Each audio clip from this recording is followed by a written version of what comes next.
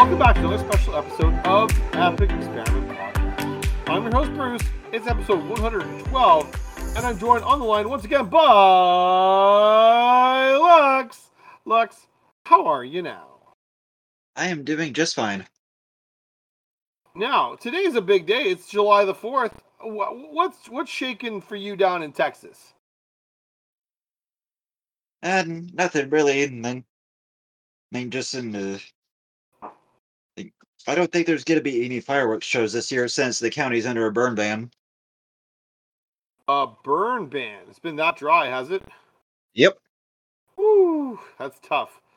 Yeah, no, I can appreciate that. I mean, like we've been fortunate so far. We haven't had too many of those dry spells yet, but the summer's just began for us here. So, yeah, I mean, I'm sorry to hear that, my friend, but and no plans to go barbecuing or spend some time with some friends and family? And unfortunately, not this year. Fair enough. Makes sense. I kind of get it. I mean, yeah, like some years your family gets on board and other times they don't, right? Yeah. Oh well. Now, I have to say, I was able to get some games in on the weekend, and I got to try my new Zayatora deck. I have to say, I like it. I need to make it faster because it doesn't kill fast enough. But that's a problem. The premise, I can create a number of recursive loops with Zayatora so that I can fling things and then buy them back, and it's fun, good times. And I also tried the new Dungeons and Dragons red green deck, the Exit into Exile or Exit from Exile deck, which also was very fun. Popped off pretty good. On turn 3, Lux, I had resolved my commander and played 5 wolves. Oh boy. Yeah, it was good. I had 5/2/2 wolves. The problem was I couldn't levers into a victory. I died to my friend who was playing Hamza, which is one of the commanders from the original Commander Legends, and it's like a green-white token, like +1/+1 counter deck. And Hamza, I know people poop on Hamza. Hamza is like Animar, and if you're familiar with what Animar can do, Hamza's just like it but bigger. So we got smashed. How about you? Did you get any games in? And I got a couple, mainly at F&M. I used that and Rafine deck that I had brewed up about a month or so ago on the podcast. Yeah, I remember the one.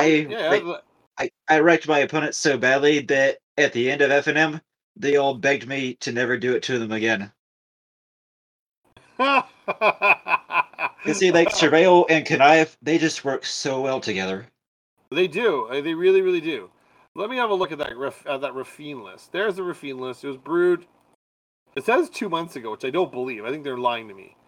But this one, yeah. This one looks aggressive. Oh yeah. Heavy 2-drops down to a single or couple of 6s. And then you just play a lot of just stuff to kill your opponents.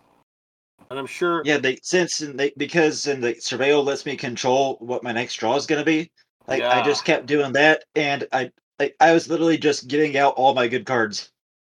So you're telling me that this $75 deck that you brewed up 2 months ago laid the smackdown on people? Yeah. Oh, yeah, big time. So, audience, if you're listening, $75 deck, you can build it. You can smash people. It's okay. It's good. Excellent. Good for you, my friend. That deck is also very, very. That deck is gas. I'm looking at it. Yeah, because remember a couple months ago when we were first talking about the mechanics for New Capenna. Remember, we were going over Connive, and I told you that it would work so well with Surveil, and I was right. Yeah, and you're absolutely right. Also, this deck is a $75 deck that includes a $28 Ledger Shredder. A third of the value of the deck is eaten up by a single card, and the rest of the deck is like dirt cheap. Audience, pay attention to this. This is the sort of stuff this is what we do on the show. And pay attention, please, because this thing is hilarious. Anyway, excellent. I'm glad to hear it. That sounds like fun. Or at least for you. Maybe not so much fun for your opponents, but fun for you. All right. Let's move on a little housekeeping here before we move on with the rest of the show. As we talk about every week there, folks, if you want to hear about find more of our shows, and because you like what you hear, you want to catch our back episodes, you can always find all of our back episodes available at thelotuscouncil.com. That is our home on the internet. They've been fantastic to us to provide us with a place to post free of charge. It gets uploaded there, and it's just terrific. But you can find lots of other great content as well over the Lotus Council. In addition to just the podcast, they've got a Twitch stream, they've got YouTube videos, but most importantly, they have a Discord, and the Discord is free to join and offers all sorts of great little perks here and there. Sometimes if the trade channel's popping off, other times people are talking about new decks and strategies. Right now, people are talking about, there's a lot of people talking about their July the 4th and all that whatnot, but lots of great things going on in the Discord. So come and check it out. The links to in the show notes down below. So check it out, and then come on in, say hi. Don't be shy, and the people at the Discord from thelotuscouncil.com will take good care of you. All right, everybody? Thanks very much. Also, we crossed over 110 episodes. This is episode 112. We are giving away a foil bootlegger stash. A foil bootlegger stash that Lux has been gracious to donate. And so stick around to the end of the show to find out how you can be entered in the giveaway. All right, Lux, are you ready? Yep. So here we go. We're going to have our show in 3 sections. We're going to have segment 1 is going to be a little garbage or great. Segment 2, we're going to talk about some changes about the format. Because we were looking at some of our old lists and lists that I have assembled, and Lux may have assembled too in his place. And there's a big departure between what we used to do versus what we do today. And it might be worth our while to explore where some of those differences are and what has impacted the format to such a degree that has really put deck construction on its ear and made it very different to play Commander today than it was in yesteryear. All right, and then we're going to have a quick peek exactly at two lists. 2 lists that happen to be our lists. One that I brewed many, many years ago and is among my very first decks I ever brewed. And then one I brewed for this show about a month ago. So, yeah. And we'll probably have a few other conversations in the mix of all this other stuff too. So, are you ready to get down to business, Lux? Yep. All right, so our garbage are great tonight is Quartzwood Crasher. 2 red, green for a creature dinosaur beast. It's a 6/6 with trample. Whenever one or more creatures you control with trample deal combat damage to a player, create an XX green dinosaur beast creature token with trample, where X is the amount of damage those creatures dealt to that player. Is this card garbage or is this card great? I'm probably gonna wait for your opinion on it because I have never seen this card before. Okay, so I have seen this card. This card figures prominently in dinosaur decks, so either Zakama or Gishath. Typically Gishath. In Gishath, this card is really good because you can probably cheat it into play or get it into play for cheaper by cost reduction mechanics for dinosaurs. And then the fact that it makes tokens is terrific. So a 6/6 thumper is really, really good. The only thing I wish is that it had haste. I will be honest. But there's lots of ways in red and green to give your creatures haste, whether it's Fires if you have a Maya, Rhythm of the Wild, Anger in your graveyard, or just Greaves or Swiftfoot Boots or something. And now you have a big creature that you're probably going to be able to attack with and make a token with, because you're probably going to catch somebody unawares, particularly unawares if it has haste, like I said, making extra copies of this sort of creature. So Yeah, like I think in that sense, if that's the deck you're building, I think the deck is actually pretty. Your card is pretty good. Um, what does it go in the top commanders? It goes in like you have Gishath is right there. You have Xenagos, which I can mention also was a big thing. Geared, Hans Eriksson, Tria Bearclaw, Shurak, Dragonclaw, like a lot of these are Teamer or Gruul inspired commanders. So very clearly the card has got a number of obvious built-in homes. It's in almost 15,000 decks too, which is not an insignificant number of decks. All right. Here's what I am going to say though: if you move away from these sorts of commanders and you're playing like what would be a Naya commander that doesn't really dig this or something like that? There's a bunch of commanders that are in sort of this sort of color configuration that are not going to be down with this. That don't really need this sort of creature, and this just ends up, because it doesn't come down with haste. You can't guarantee it comes down with haste. I think is going to get passed over in a good number of decks that are red, green, X, because it just doesn't fill the bill. So I would say in the decks that want it, it is a very good card. But again, like we're encountering more and more with these cards, this card is not great in every scenario, and therefore should not be just taken as at face value as being, an automatic include in your red green deck or your Teamer or your Naya deck, even a Jund deck. But it is very potent if you can resolve it and stick it. So I'm going to come down. I know we have to make a decision one way or the other, right, Lux? That's sort of the rules of the game, right? Yeah. So I'm going to come down and I'm going Yep. to say that it is great. It is great because the decks that want it a lot. What do you think, Lux? And I'll go along with you and say it's great because, Have like you you really said, never? they not once have I ever seen this card. Dude, you need to get this one for your Samut deck. Like Samut would dig this one, and Samut would give it haste, and it's like $1.30. Like it's not expensive. Put this one down on a little notepad by your desk right now, my man. Yeah. It's like this one. If you have a Samut deck, like this is 5 mana for a 6/6 to trample. That's pretty good stats on a creature that's going to pack a pretty nasty wallop if you can catch somebody unawares. So that's the thing. All right. So yeah, I think the card is pretty good. All right, moving on to segment 2.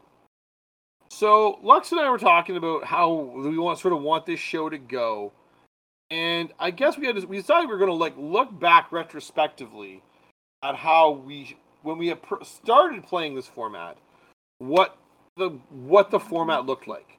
So Lux, when did you get into Commander? It was honestly around the time that Amonkhet came out, because the LGS that I work at, and we started getting people coming in there that were talking big about Commander, the EDH, and we started doing it for FNM. Like it became the most asked for format, so that became our permanent thing for FNM. And then comes Amonkhet release day. I end up with cracking a few packs, and I get in a Samus Voice of Dissent, There we go. and they one of the regulars who originally brought Commander to the LGS and told me that he's in a seeing her and play already, because there was the pre-release, Yeah. and that he was telling me that she would make an excellent commander for Naya. So if I remember correctly, that was like late 2016, early 2017. It would have been April 2017, I think. All right. Let me go see Amonkhet release date. Amonkhet release date. I want to say it was April 28th, 2017. And I remember it vividly because I was trying to go to the pre-release and I caught a stomach bug. And I thought I'd be able to make it through the event. I should have known better. but I stopped at a Subway to get my favorite sub before the pre-release. And my buddy was there. We were having a conversation. Took one bite of my sub, went straight outside the parking lot, and just vomited my entire innards all over the parking lot. I'm like, oh no. Yikes. So I didn't get to my pre-release. I went and picked up my pre-release kit, and then took it home. But that's not the same. So I'll never forget. It was April 28th, 2017, and I was sick and missed my pre-release. On my end, I got into Commander earlier than that. I got into it in the summer of 2015. And so my return to the game generally began in summer 2012. Adversary Restored was the set being played, and for a while I sort of thought I was going to play Standard, and so I'd brewed up all these sort of jank Standard decks and was having a blast. I get together with my friends. We play like the big 6-person game of Emperor. If anybody wants to find out how to play Emperor, please let me know, because I've played more games of it than I ever care to remind myself of. Or we've had free-for-all games, like 6 of us sitting at a table, like just all going ham. And the summer of 2015, I arrived to work at summer camp with my counselors again, after a couple years away, and they had switched from playing, whatever, into playing Commander, and they said, yeah, you should get into it too. So, I looked through my stuff, and I had a Lavinia of the 10th. And so I brewed up Lavinia of the 10th, which was it's a blue-white deck. I still have it constructed. It is heinous to play because it has got 14 counter spells and 5 board wraths, like board wipes. It is miserable, Lux. It's miserable.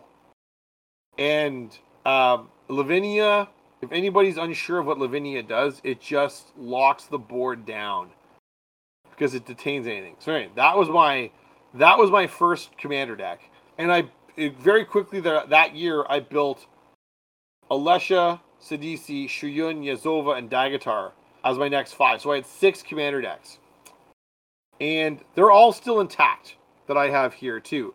Now I don't get to play it in LGS. I live too far away. I'm 75 kilometers from the nearest LGS, and if I want to go play at one that has Commander as FNM, I don't get to. It's even more travel for me. It's getting close to 100 kilometers. So, that is an impediment to me. But I still managed to build these decks and play them a fair bit, as it was. But looking back on how I constructed these decks, because I can still see the basic structure of them. And in fact, what we'll do is we're going to provide you with lists for a deck that I built in 2015, the Alesha Who Smiles at Death list that I have, as well as a list for a deck that is far more contemporary, in the form of an Evelyn Grixis, Evelyn the Grixis commander from New Capenna, Evelyn the Covetous, which is also a deck that I brewed, but I brewed it up 2 months ago, and it looks diametrically different in the way that it rolls. Are you talking, Lux? No. Oh, your mic was blipping there. No? Okay. So, Lux, what do you remember about when you started to play Commander? What did you notice? Were there any hallmarks about the game in 2017 that jumped out to you? Well, one of the things is that, back in 2017, there weren't as many quick games. They normally, a single game of Commander normally lasted an hour or so, but now, as you can see, with the amount of the bombs and the combos, games just don't last that long anymore, do they? Yeah, yes, I think you're right. And so I believe there were generally fewer infinite combos that ended the game early. And the ones that did exist tended to be ported from one of the Eternal formats, so Modern or Legacy at the time. And so consequently, if you're going to win, you often had to rely on combat in order to get a win. Generally, not always. There were decks that didn't need combat. More of them did rely on combat than didn't. Would you agree with that, Lux? Yep. And so that's where the length of game comes in.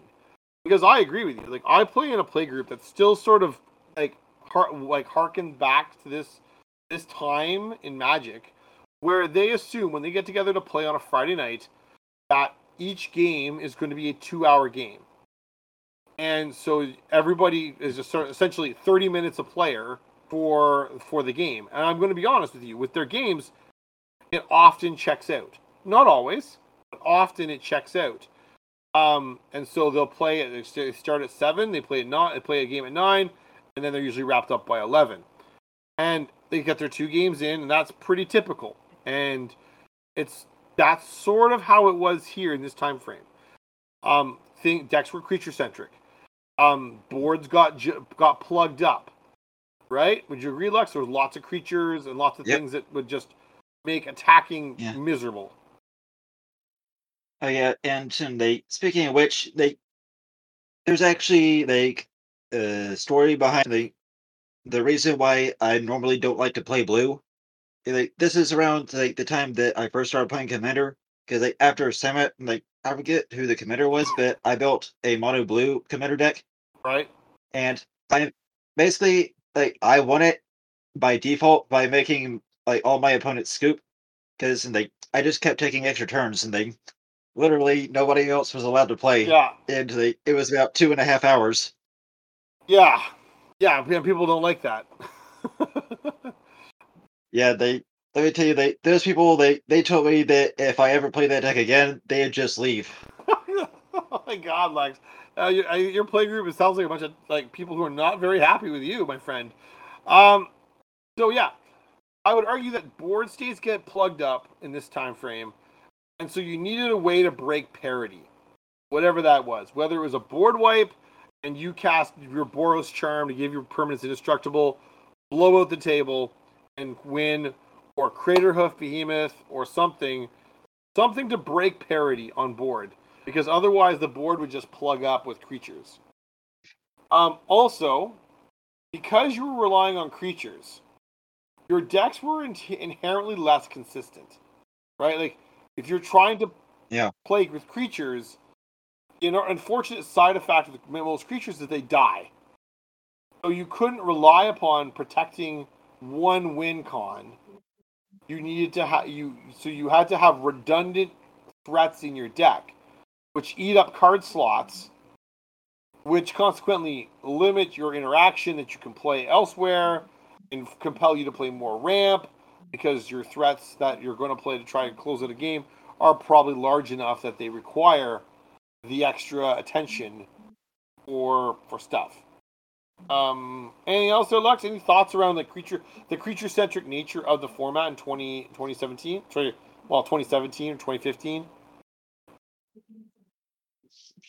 Well, it's like you said, when in games back then, they normally relied heavily on combat, like having like a large amount of creatures on the field. Yeah. Like having attackers and blockers. You don't really see that much anymore, because it's all about those infinite combo spells. Well, yeah, it's that in games quickly. Yeah, it's infinite combos, and it's like high impact value. So it's unlikely that you're going to play a game where you're going to be allowed to snowball your creatures for value, and then overload the table and win, right? Like that's not usually how it goes today. If sometimes it because back. Oh, go ahead.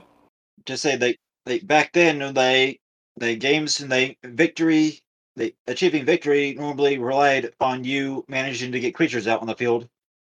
Now that you don't really have to rely on creatures at all anymore. Right? Yeah, I'd agree. All right, so the creature-centered nature of the format, I think, was a big determining feature in this. Next, the mana. All right, so in 2015, things were a lot different than they are today. a lot different. The mana was objectively bad. All right, so there were a lot fewer good untapped options that compared to what exists today. So even a player on a budget can still get access to lands that can come into play untapped at a reasonable price. Meaning that we can, like, that untapped land is huge. When you play, every time you play a tapped land, you're time walking yourself back a turn. When you had, like, instead of playing with 5 mana, you only use 4 because your gate or your, whatever comes into play tapped. That's a huge cost to bear, and is objectively something that people are looking to avoid. Also, we just had the Onslaught fetches reprinted in 2015. All right, we hadn't seen Zendikar Rising fetches since 2010. That was already 5 years by 2015. By the time 2017 rolled around, we had only seen them once in a reprint. Those Zendikar Rising ones, Zendikar ones, but they were in the Masterpiece slot, like the expeditions in Battle for Zendikar. That was the only other reprint for fetches at that time. Imagine mana bases, folks, that don't have fetches, because that's what you're playing with. Sure, some people had fetches, but a lot more people that didn't have the right fetch or enough fetches or a fetch at all, meaning that your mana is by default going to be inferior. You just can't go and find that swamp or that island or that mountain or whatever it is you're finding just nearly as fast because you just don't have the capacity to find it. So that's a huge cost. And the one that we overlooked today because we're like, oh, we'll just play a fetch land because there's like right now fetch lands are cheap. Those Zendikar fetch lands are like under $20, almost all of them, and that's a big deal. All right, the temples were $4 to $5 a piece. I think Temple of Mystery is like a quarter right now. It's dirt cheap. But it was $4 to $5 because the temples were objectively good. If the temples are good at this stage of the game, what is that telling you about the mana? Lux, think about it. Would you honestly would you characterize the temples as being good lands? Well, compared to others, and not necessarily, but there are ways of making them be good lands, just like how like the guild gates, there are ways of making those good lands, and there are people that they like to talk smack about them. No, I'd absolutely agree with you, but I think what we have seen is that temples at $4 to $5 a piece was very high for what we have, because now we really just look at them and there's a tapped land. Like, they're not functionally a lot different than the life gain lands. I guess Swiftwater's Cliff is not that much different than a Temple of Epiphany. Despite the fact that Temple of Epiphany was, $4 to $5 for a while. But we also had no MDFCs. We had no Trios, no Tango lands. I was like Prairie Stream and I'm drawing a blank on what the other ones are, but the Prairie Stream is the big one. No, none of the lands from Crimson Vow or Midnight Hunt that are just, they come into play untapped if you have 3 or more lands, I believe is the ones. Bottom line is, if the ability for somebody to have access to these other lands are going to significantly improve the way their deck operates. Like, we were looking at some objectively horrific mana bases back in 2015. Let me tell you, I was trying to build 3-color decks with mana bases that were atrocious. So, Lux, any other recollections you had about the mana? Oh, and as I was mentioning with guild gates, for the 3-color decks that I tried to build, my normal mana base consisted of any dual lands that I could get in a hold of, like Guild Gates and then and life gain lands. Yeah, It was mostly just basics though. yeah, like a lot more reliance on basics. A lot more realistic on bad tap lands come into play. Like these are huge costs. So that when they streamlined our mana, like we just changed the dynamics of the format a lot. What would have been a format to play, a 5 or a 6 or a 7 mana spell, now you can't really do it because your opponents are playing at a higher rate of speed. So not awesome. Yeah, because one example is the Rafine deck that I have. Yep. If I was playing this deck with how mana bases were back then, it most likely would have never popped off at all. Yeah, I'm sure of it. Like absolutely. Let's move on to the next one. So we have tutors. Tutors were very, very different. So tutors like Demonic Tutor and Vampiric Tutor existed, but they hadn't seen a reprint, or at least a meaningful reprint, in a very long time. Demonic Tutor caught a reprint in a broadly circulated set in 2018. Vampiric Tutor saw it in 2016. Grim Tutor didn't get one until 2021. And there's even debate if that's even a good one, but at 3 mana, it's pretty affordable. Imperial Seal, it's going to be landing in 2022. Debate on whether or not that's how that's going to go, but anyway, so Idyllic Tutor is from Theros Beyond Death. That's his most recent reprint. Natural Order caught a reprint in 2016. And again in Strixhaven's Mystical Archives. But before then, we hadn't seen Natural Order in a long time, just to name a few. So the lack of these tutors essentially got reintroduced to the format at a much more appealing price point. Meaning that for a good portion of this time, when people were building decks, if they wanted to tutor, you were playing 4 or 5 mana value spells, so like Diabolic Tutor and Increasing Ambition, that are going to allow them to be useful cards, but they're not nearly in the same league as some of these other tutoring cards. And this is important because it really changes the way your deck composition. So instead of being able to go tutor up the cards you need at just exactly the right time, you may be compelled with a Diabolic Tutor, or if you're going to use Increasing Ambition to go find a card, you have to you're spending that much mana to tutor it, and you can't play it right away. And so consequently, you're just delayed even yet further. Now they can make you discard your hand, Thoughtseize it, or whatever else. So yeah, it's just, on the whole, it's just really, really changed the way the game functions to get all these new, or not new, but returning mechanics. Recurring tutors that are just showing up and really forcing the power level of the format up. So yeah, that's definitely a big change since 2015. What about the ramp, Lux? What do you remember the ramp being like when you started playing in 2017?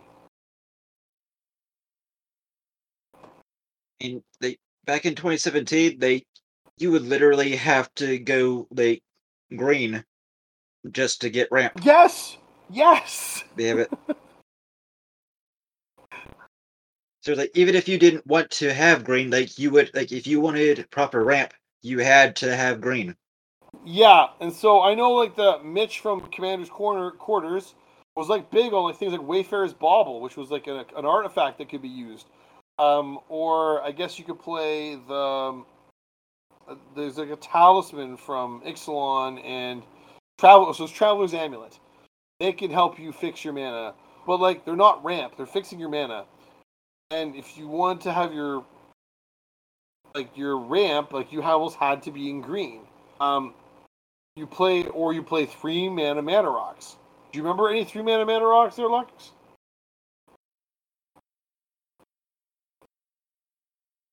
Honestly, not at in the tip of my tongue. Well, Unfortunately, so at the time, we were playing things like Commander Sphere. When Commander Sphere got introduced, it was a big deal, right? Like this a mana rock that taps for yep. any mana and can sack it for a card. That's big game. We used things like Darksteel Ingot, Manolith, Cluestones, Key Runes, Banners. Like these were what got played. And what we have seen since then is the proliferation of mana rocks accelerating the format. So mana rocks start showing up in abundance. So we get Arcane Signet, and that doesn't sound like a big change, but like when you were playing Commander Sphere for a 3-mana, make one of any color. Now you got it for 2. Meaning on turn 3, you're playing a 4-mana spell and starting to go to work. That's a thing. But yeah, and speaking of ramp, and over the last couple of years, they started printing more not just green but other colors too. And take Boros for example, one of the color combos that had the least amount of card draw and ramp, and look at what it's being given now. Yeah, fair point. But we had a whole lot of other 2-mana rocks show up. We have all the Signet Cycle, Talisman, Diamonds. Diamond Cycle just got reprinted in Baldur's Gate. These this doesn't sound like much, but when you have access to this many 2-mana mana rocks, that's a big deal. That's going to change the way your deck is constructed significantly. So,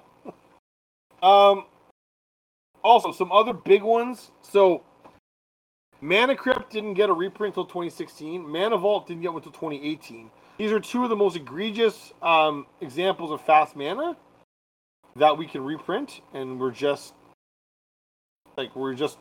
before then we could get them, but you would have had to shell out lots of money, and now it's lots of people have a Mana Crypt, but yeah, no, the way that the mana ramp was constructed was just very different than what it is today. Removal. The removal was really different too, wasn't it? Oh, big what do you time. remember about the removal from when you started? What were people playing? Well, mostly it was just the single target removal, instead of board wipes, you would just get I'm gonna have to go to the list because I don't even remember the names of them anymore. But they were single target removals. Yeah, the examples I had were things like Putrefy and Mortify as being things that people used to run. Dark Banishing, Terror, these sorts of things. And they were either were a little expensive because they were flexible, or they were efficient and objectively very bad. So, we didn't have things like Anguished Unmaking.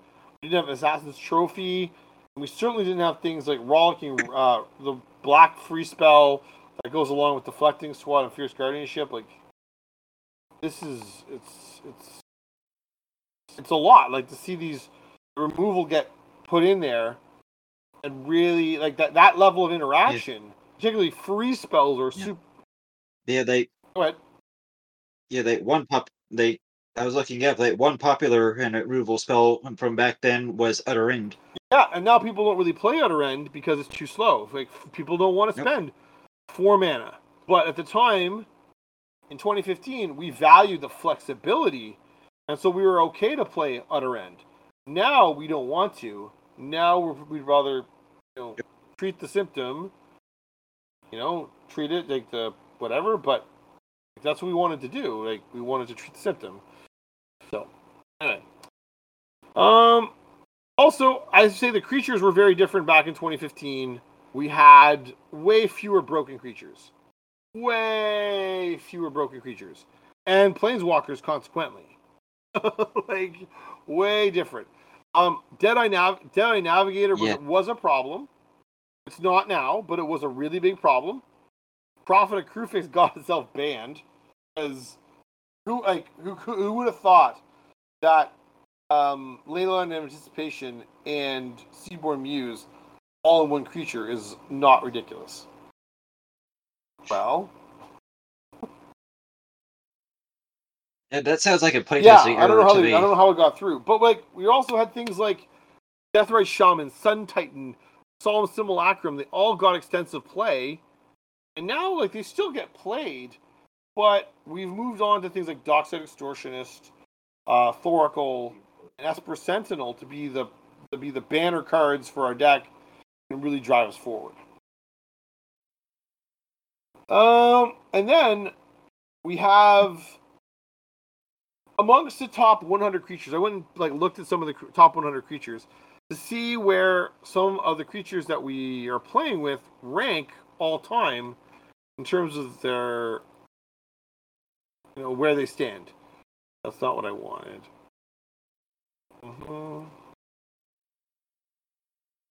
Yeah, something happened here.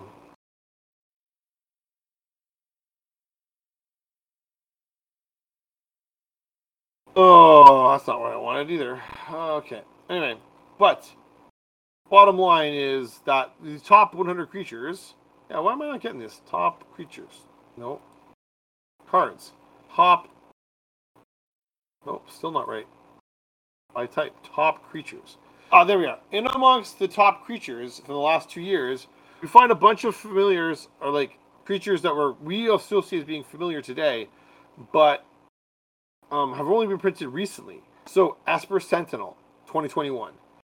Seaborn Muse cut a reprint in 2018. Dockside Extortionist, 2019, and now again in 2022. Beast Whisperer, 2019. Tachova was 2018. So, like, these are a lot of creatures that have been printed in the last 4 years, or in other words, since after Lux and I started playing Commander. And so people who joined into the game now are making use of these newer cards instead of someone like me who's in the pro, or Lux here, who joined prior to, meaning that they have to adopt this new card instead of growing up with it, so to speak, as deck builders. So interesting stuff, isn't it? Yep. Also, like I was looking at some old school commanders, like from the original couple of commander sets. So some of these check out as being pretty useful, and I think I know why. So like Nekusar allows you to win along a different axis. You can win along making your opponents draw piles of cards, right? Yep. But now, like Nekusar and like Zur the Enchanter is a tutor on a stick. There's a lot of the other ones that don't really match up very well, like Carador or Gave or the Mimeoplasm or Damia the Stone Sage, or all these commanders that have, come and gone are now kind of out of favor. So yeah, it's a lot of the new commanders seem to pack a little more punch, which is disappointing sometimes. I like the old cards coming back and being relevant and playable again. What about you, Lux? And I definitely like to see more of them get reprinted into new things. Absolutely. They imagine how awesome Nekusara would look with the new Una border style, and maybe even new art. Yeah, for sure. For sure. All right, let us go on. We'll move on to segment 3. I think we've sort of laid out where we were at, and now I think I want to illustrate. Yep. We can illustrate what we're moving towards. So I'm not going to talk too much about the Alessia deck. All right. So the Alessia deck I have here runs. So it runs 38 land. It was a little heavy on the lands. But that's because the deck's running a little low on mana ramp. There's not a lot of good mana ramp that I wanted to put in the deck, so I didn't. Which is pretty major departure from the traditional. It runs 31 creatures, all right, which is reasonably high creature stat, right? Like I'd say 31 is a little high for commander decks these days, but not unheard of. It's 7 sorceries, 9 instants, 9 artifacts, and then we have 5 enchantments that they're going to be able to. Right, 5 enchantments. Yeah, 5 enchantments to make use of. So this deck comes in at about $128. Doesn't pack a lot of ramp. Can get into it's creature centric. Wants to attack a lot, and hits a lot of the singing notes that we've been moving on generally with the format. Like it's hitting on a lot of them. So here's the new one. This is Evelyn the Covetous. Roughly the same number of creatures. Roughly the same number of sorceries. But it does, like most of those sorceries are removal spells. And, going on like 18 instants, 9 artifacts, a singleton. What am I saying? But yeah, so the deck plays this list that Evelyn's running runs a lot more ramp in the artifacts, lots more mana rocks than Alesha can boast. But yeah, no, like I just think that the disparity is tremendous, and this deck is also $125-ish, so $123.05. So it's a very different take. But I think it encapsulates many of the ideas that we're trying to, or lessons that we're trying to help you guys see if you're building a deck today. Now, any thoughts on this Evelyn list or the Alesha list, Lux? And honestly, like I really think the Evelyn list Evelyn is solid. Is very solid, and the reason it's so many creatures there because this is a tribal deck. We have forgotten this, but Evelyn cares about whether or not you play vampires. So you're playing your vampires, and they might seem derpy, but your vampires draw you cards and mana. So, I mean, are you really complaining? So yeah, no, it's very, very different for someone who's, someone who's jumping into the game. A lot more ramp. Anything else about Evelyn? So this one also doesn't win. Like, it's not quite like Nekusar, but Evelyn presents itself as being something other than a creature that wants to get into combat because it doesn't have a combat. So Evelyn is more interested in stealing stuff off the top of your deck with the vampires. That's why we're playing so many like dirty feet in your living room there, Grandma. Yeah.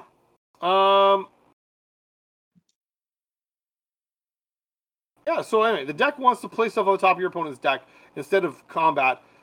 It will use what it finds on the top of your deck for combat. Or it's going to do things like, blink stuff and do gross things with a Thassa and whatnot. So, both these decks are running in about the same price point. But you're going to see one big difference is the curve. Like, so when you scroll down to the bottom of the Mox field, Alesha, you look at the curve, goes up through a rather natural progression up to 6, right? It goes up to 6 mana as sort of the state of affairs.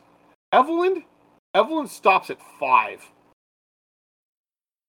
So you're playing a lot more, this Evelyn list is playing a lot more 2-drops or creatures with house spells with reduced. What's the word I'm looking for? With playing decks with a lot smaller mana curve.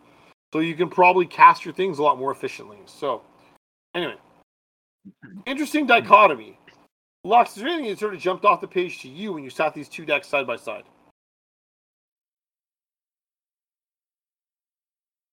I mean, honestly, the Evelyn deck, it seems to be more and heavily combat and the creature related than Alesha is. As someone who built the Alesha deck, I can promise you the Alesha deck is very heavily premised on combat. It does have a couple of infinite combos in it, because there's a Kiki-Jiki and a Restoration Angel, and a Kiki-Jiki and the Zealous Conscripts. But predominantly, it is looking to leverage creatures for combat. And sort of keep the road clear by killing everything in sight. So, but the damage that's been created here is, allowing it to return to normal life is remarkable. So,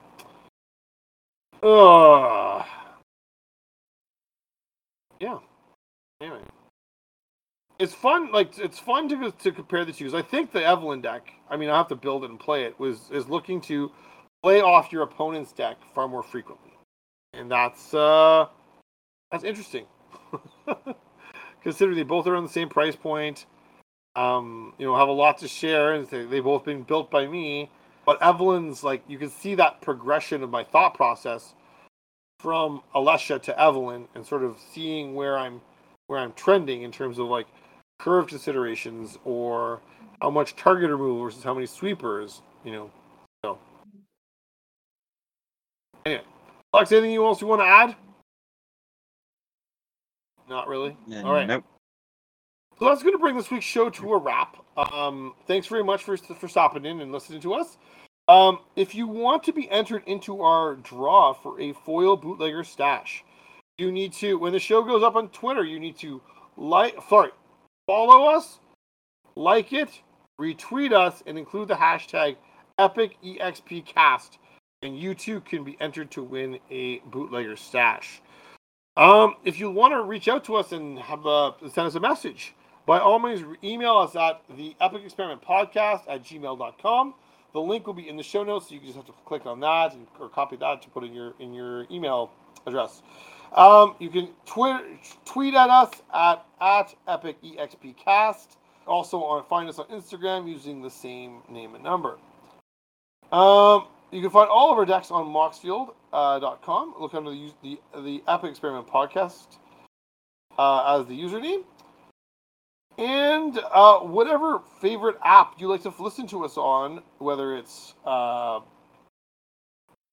Podcasts, Google Play, Spotify, Amazon, Podbean, whatever you like to do, please feel free to join us and like and follow, subscribe, and just generally help us get the word out that there are people who live in there, and we're talking Magic each and every week. So come and check us out. We're living in your head rent-free with the Magic each and every week. So come and check us out. Next week, we're going to be talking about whatever comes up in the world of Magic. Probably other fun things as it pertains to Commander. But you never know. Maybe next week might be we talk about something a little bit different. Brawl, maybe? I don't know. Well, that one's to be determined. But that's going to be for next week. Until then, this is the Epic Experiment Podcast. Signing off. Wishing you all the best wherever you next play Magic. Thanks very much, everybody. Take care. Have a good one. We'll talk to you soon.